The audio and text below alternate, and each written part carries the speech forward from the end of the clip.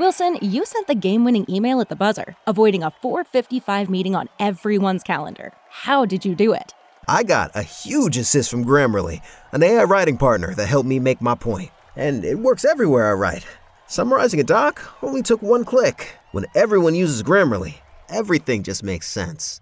Go to Grammarly.com/podcast to download it for free. That's Grammarly.com/podcast. Easier said, done.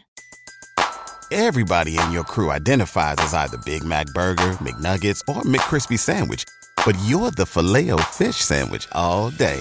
That crispy fish, that savory tartar sauce, that melty cheese, that pillowy bun. Yeah, you get it. Every time. And if you love the Filet-O-Fish, right now you can catch two of the classics you love for just $6. Limited time only. Price and participation may vary. Cannot be combined with any other offer. Single item at regular price. Ba-da-ba-ba-ba. That play work for you in real estate? What's that? Get the sucker thinking with his little head, not his big one? There's that famous Celtic defense. No, come on. You're a student of the game, I take it. Yeah. Look, Fred, I know I'm still the freshman of the class, and you're the big man on campus. I get that, I respect it. But I wanted to meet because I'm asking for your help. I'm trying to build something out here, like you built Boston.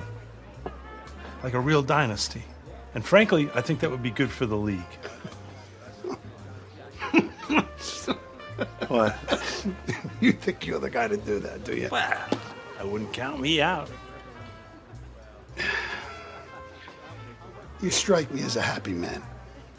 You only get so many summers, right? Then here's my advice. Okay. Enjoy this thing. Milk it. For the nookie, for the attention. Leave the dynasties to me. Come on now, Red. You afraid of competition? No. I live for competition, but you're no competitor. It's nothing to be ashamed of. It's just not who you are. It's not your nature. You know, Red, we just met. So, you don't know me. But I grew up dirt poor on bread lines. Made all the money in the world, and you think you can buy this too? No. I think I can win this.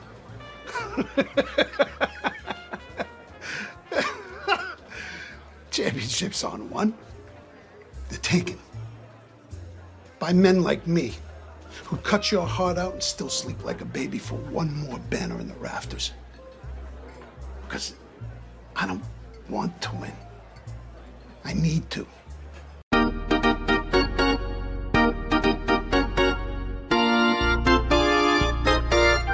All right, we're back. Final thoughts. You probably have an idea of where I'm going.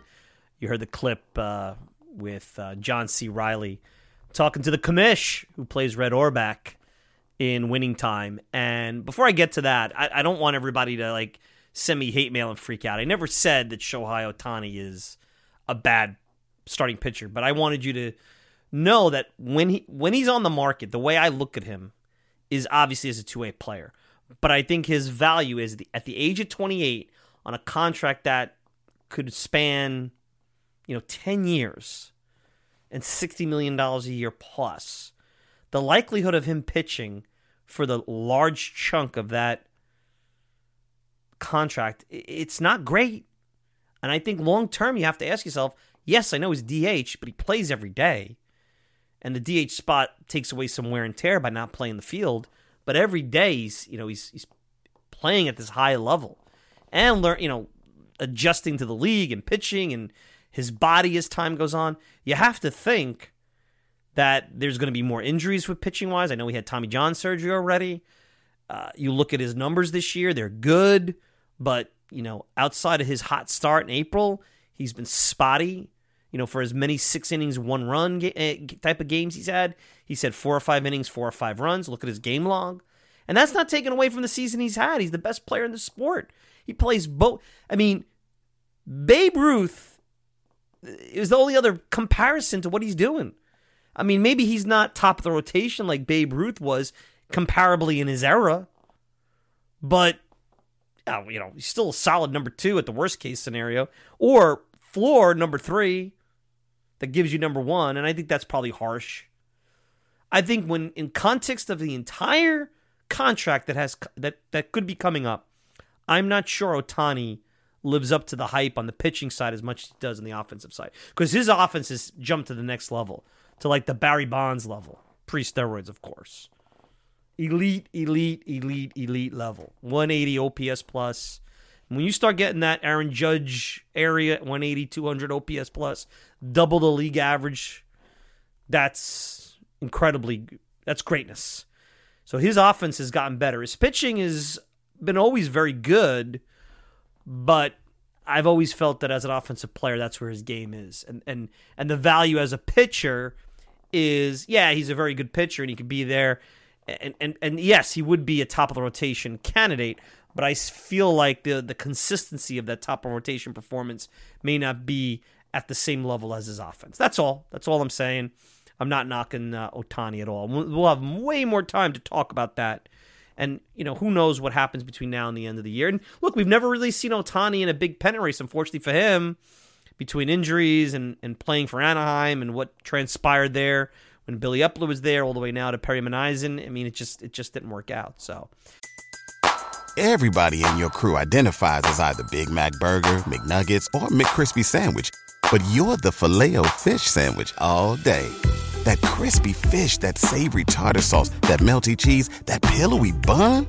Yeah, you get it. Every time. And if you love the Filet-O-Fish, right now you can catch two of the classics you love for just $6. Limited time only. Price and participation may vary. Cannot be combined with any other offer. Single item at regular price. Ba-da-ba-ba-ba. It'll be interesting. So you heard me play the clip with John C. Reilly and playing Dr. Jerry Buss, and I'm a big fan of the NBA. You guys know that, and Winning Time. But as I've been watching Winning Time, rewatched the first season, enjoying a couple of episodes of the second season, I think it's great. And it's not historically accurate. It's taken a lot of Perlman's book about the Showtime Lakers and trying to add artistic license for entertainment purposes. And obviously you're trying to put a product out that's not just for the hardcore sports fan or the hardcore NBA fan. You want to pull in people that could appreciate the sport but want to be entertained and want to learn about what that era is all about and be entertained. So let's put that aside. But one of the things, if you read the book by Perlman and you go back in history to the Lakers where they're at, and what you're seeing with the Mets with Cohen. Now, I'm not suggesting Cohen is this guy that's going around town wearing jeans, hanging out at Hugh Hefner's Playboy Mansion. There's no similarities between the people. I mean, Cohen is a family man. He's got, his father-in-law who's 92 throwing out the first pitch. His wife is meeting fans and giving them upgrades. I mean, they seem like and I've heard they're really good people to work for. He's, as much as they say he's Bobby Axelrod, and I'm sure he's that guy in the boardroom, he's a shark. You don't get to where you get in Steve Cohen's world without being that. The thing that I take in terms of the analogy is that Dr. Buss, if you see that in that show, really loves the team. Now, he spends money, he leverages himself, and not only does he love the team, he wants the team to win, but he wants the league to succeed and become different. Now, baseball's at a different point in its arc than where the NBA was. However, I think the New York Mets, and I've said this, are at real inflection point in their history because they haven't won since 86. They have this yoke of failure that we've talked about a billion times, and it's been built on a narrative of losing, laugh-out-loud Mets, lovable losers, Charlie Brown and Lucy with the football, all this stuff. And I really think Cohen is here to bring his version of what Showtime could be to Citi Field, whether it be building up the area around with a casino and a soccer stadium and turning it into a destination for those in Queens and all over, people who are interested in different things, especially with how ethnically diverse Queens is. I mean, soccer stadium is brilliant. Marketing, if you drive down Queens Boulevard, you could see Spanish marketing, on different Mets-related sponsorships. Makes tons of sense in that area. Bringing in stars, locking up the young stars, having an exciting team, maybe with guys like Gilbert and Acuna, and bringing Pete back long-term. And who knows, this whole Far East concept, pulling in a whole new fan base and marketing the team 24 hours away and in a whole other country. I mean, think about it. The Mets could become Japan's team. So when I hear some of the, when I watch, actually, not here, when I watch this, I kind of think, Steve Cohen is trying to transform the New York Mets in that way. And maybe part of that, if this is indeed the plan, all the reports that we hear, this Far East connection, part of that could be marketing the sport. Now, baseball's already popular in Japan, but wouldn't it be cool if the Mets became this international figure, so to speak, or team? And they're going to London next summer. We learned through this show, there's a huge contingent of Mets fans in the UK. I mean, that's going to be a cool experience. Imagine them going out there with these Japanese pitchers, with possibly Ohtani. Think about how exciting that would be as the Mets are becoming a global brand in a world that really knows no borders anymore. I think it would be fun. And they'd be beating the Yankees to it. And it would be Cohen's wallet, Cohen's push to be great, Cohen's push to dispel narratives about the team. And you see the Red Auerbach character. I always think of him as the commish, by the way. And you see that as the league who really does not want Cohen to move forward because it would push them to push their accountability to the red line. It would make their players question their ownership groups about how committed they are. And anytime somebody who comes into the club with new and big ideas and wants to make changes, you always get pushback from the status quo. So I leave you off with that thought, the thought about the Mets and where they're going and how exciting it could still be. I know that we had a couple of rough weeks around here after the deadline, especially about how badly things turned out this season. And then you see Scherzer over there starting to round into form in Texas, and Verlander, despite not really putting up great numbers, winning games in Houston, and Pham hitting out in Arizona. And, you got Zach Wheeler still pitching for a team like the Phillies at the top of the rotation that are going to try to get into the tournament and repeat as NL champions. The Braves come in and score 21 runs off of the Mets in a doubleheader, and you're just like, you never felt further away, like we talked about, from a championship. But there's still a lot to be excited about.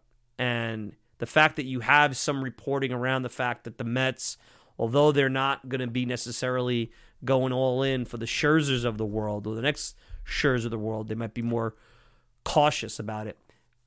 They're not ready to retreat and go into the tankaroo mode like the Astros or the Cubs did. And who knows? If Japan is an option, they may be able to revolutionize the sport in a way we've never seen before by having this Far East rotation and having this global brand that perhaps transcends just New York, and New York being this hub of multicultural melting pot. I mean, it's a perfect storm. It's even more perfect than the Yankees. The Yankees are like Rockefeller. They're like standard, they're standard. They're history. We know the pinstripes. The pinstripes are cracking. The Mets could be more inclusive. The Mets could be more fun. The Mets could be the next version of New York baseball. It's there for them. And it's just a matter of them making the right decisions. And maybe they've already started doing that with the teardown or the modified teardown. Now it's about picking the right stars, whether it's these Japanese stars or these kids coming up, or maybe there's something completely else that's in their plans that we're not even privy to, of course. So when I watch Winning Time, and when you possibly, and if you haven't, you really should, even if you're not an NBA fan, because it's a lot of fun. Maybe there's some similarities between the Lakers of the early 80s, very loose, and the current New York Mets. Of course, it'd be nice if Cohen had won a championship his first year, like Dr. Buss won in 1980 with the Lakers. But when Steve Cohen took over, there was no Magic Johnson and no Kareem here. Two elite Hall of Fame players at critical positions. And an NBA team is way different, and winning in the NBA is way different than winning in Major League Baseball. But anyway, wanted to end on that note, something to think about. Gave you some things to think about today. That's what we're doing here at this show. We're trying to have some fun. We're trying to get through Dog Days of August. We're trying to get through extended garbage time. Giving you things to think about as we start to set up the off season. Taking a retreat back, taking a pause, still trying to enjoy baseball, trying to enjoy some winning. It's important to win, like I said, not to tank, to win, because you want to keep a positive environment and show us a lot about some players on this team if they could win some ball games. Still think they're ticketed for 90 losses because of their pitching, but who knows? Maybe they have a little bit of fight left in them. Maybe some of these guys fighting for their baseball lives put up some numbers, albeit maybe for a short span of time. And, maybe they don't finish 500, but maybe they make things a little bit more interesting than we could even think. So anyway, I want to thank everybody for joining me on this latest edition of the Talking Mets podcast. You can check me out all the time at the TalkingMetsPodcast.com. Send me a tweet at Mike Silva Media. And you can get the show on Apple Podcasts, Spotify, pretty much whatever podcasting service you desire. If you want to interact with me, Mike Silva at TalkingMetsPodcast.com. No G. Mike Silva at TalkingMetsPodcast.com. You can get me on Instagram, TalkingMetsNoG. And, of course, I want to thank the good folks at the Fan-Sided Podcasting Network for sponsoring the show. I'm your host, Mike Silva. Enjoy the rest of your Sunday. We'll be back with another Talking Mets podcast next week. Till then, take care, everybody. Meet the Mets. Meet the Mets. Meet the Mets. Meet the Mets. Meet the Mets. Meet the Mets. Head for the park.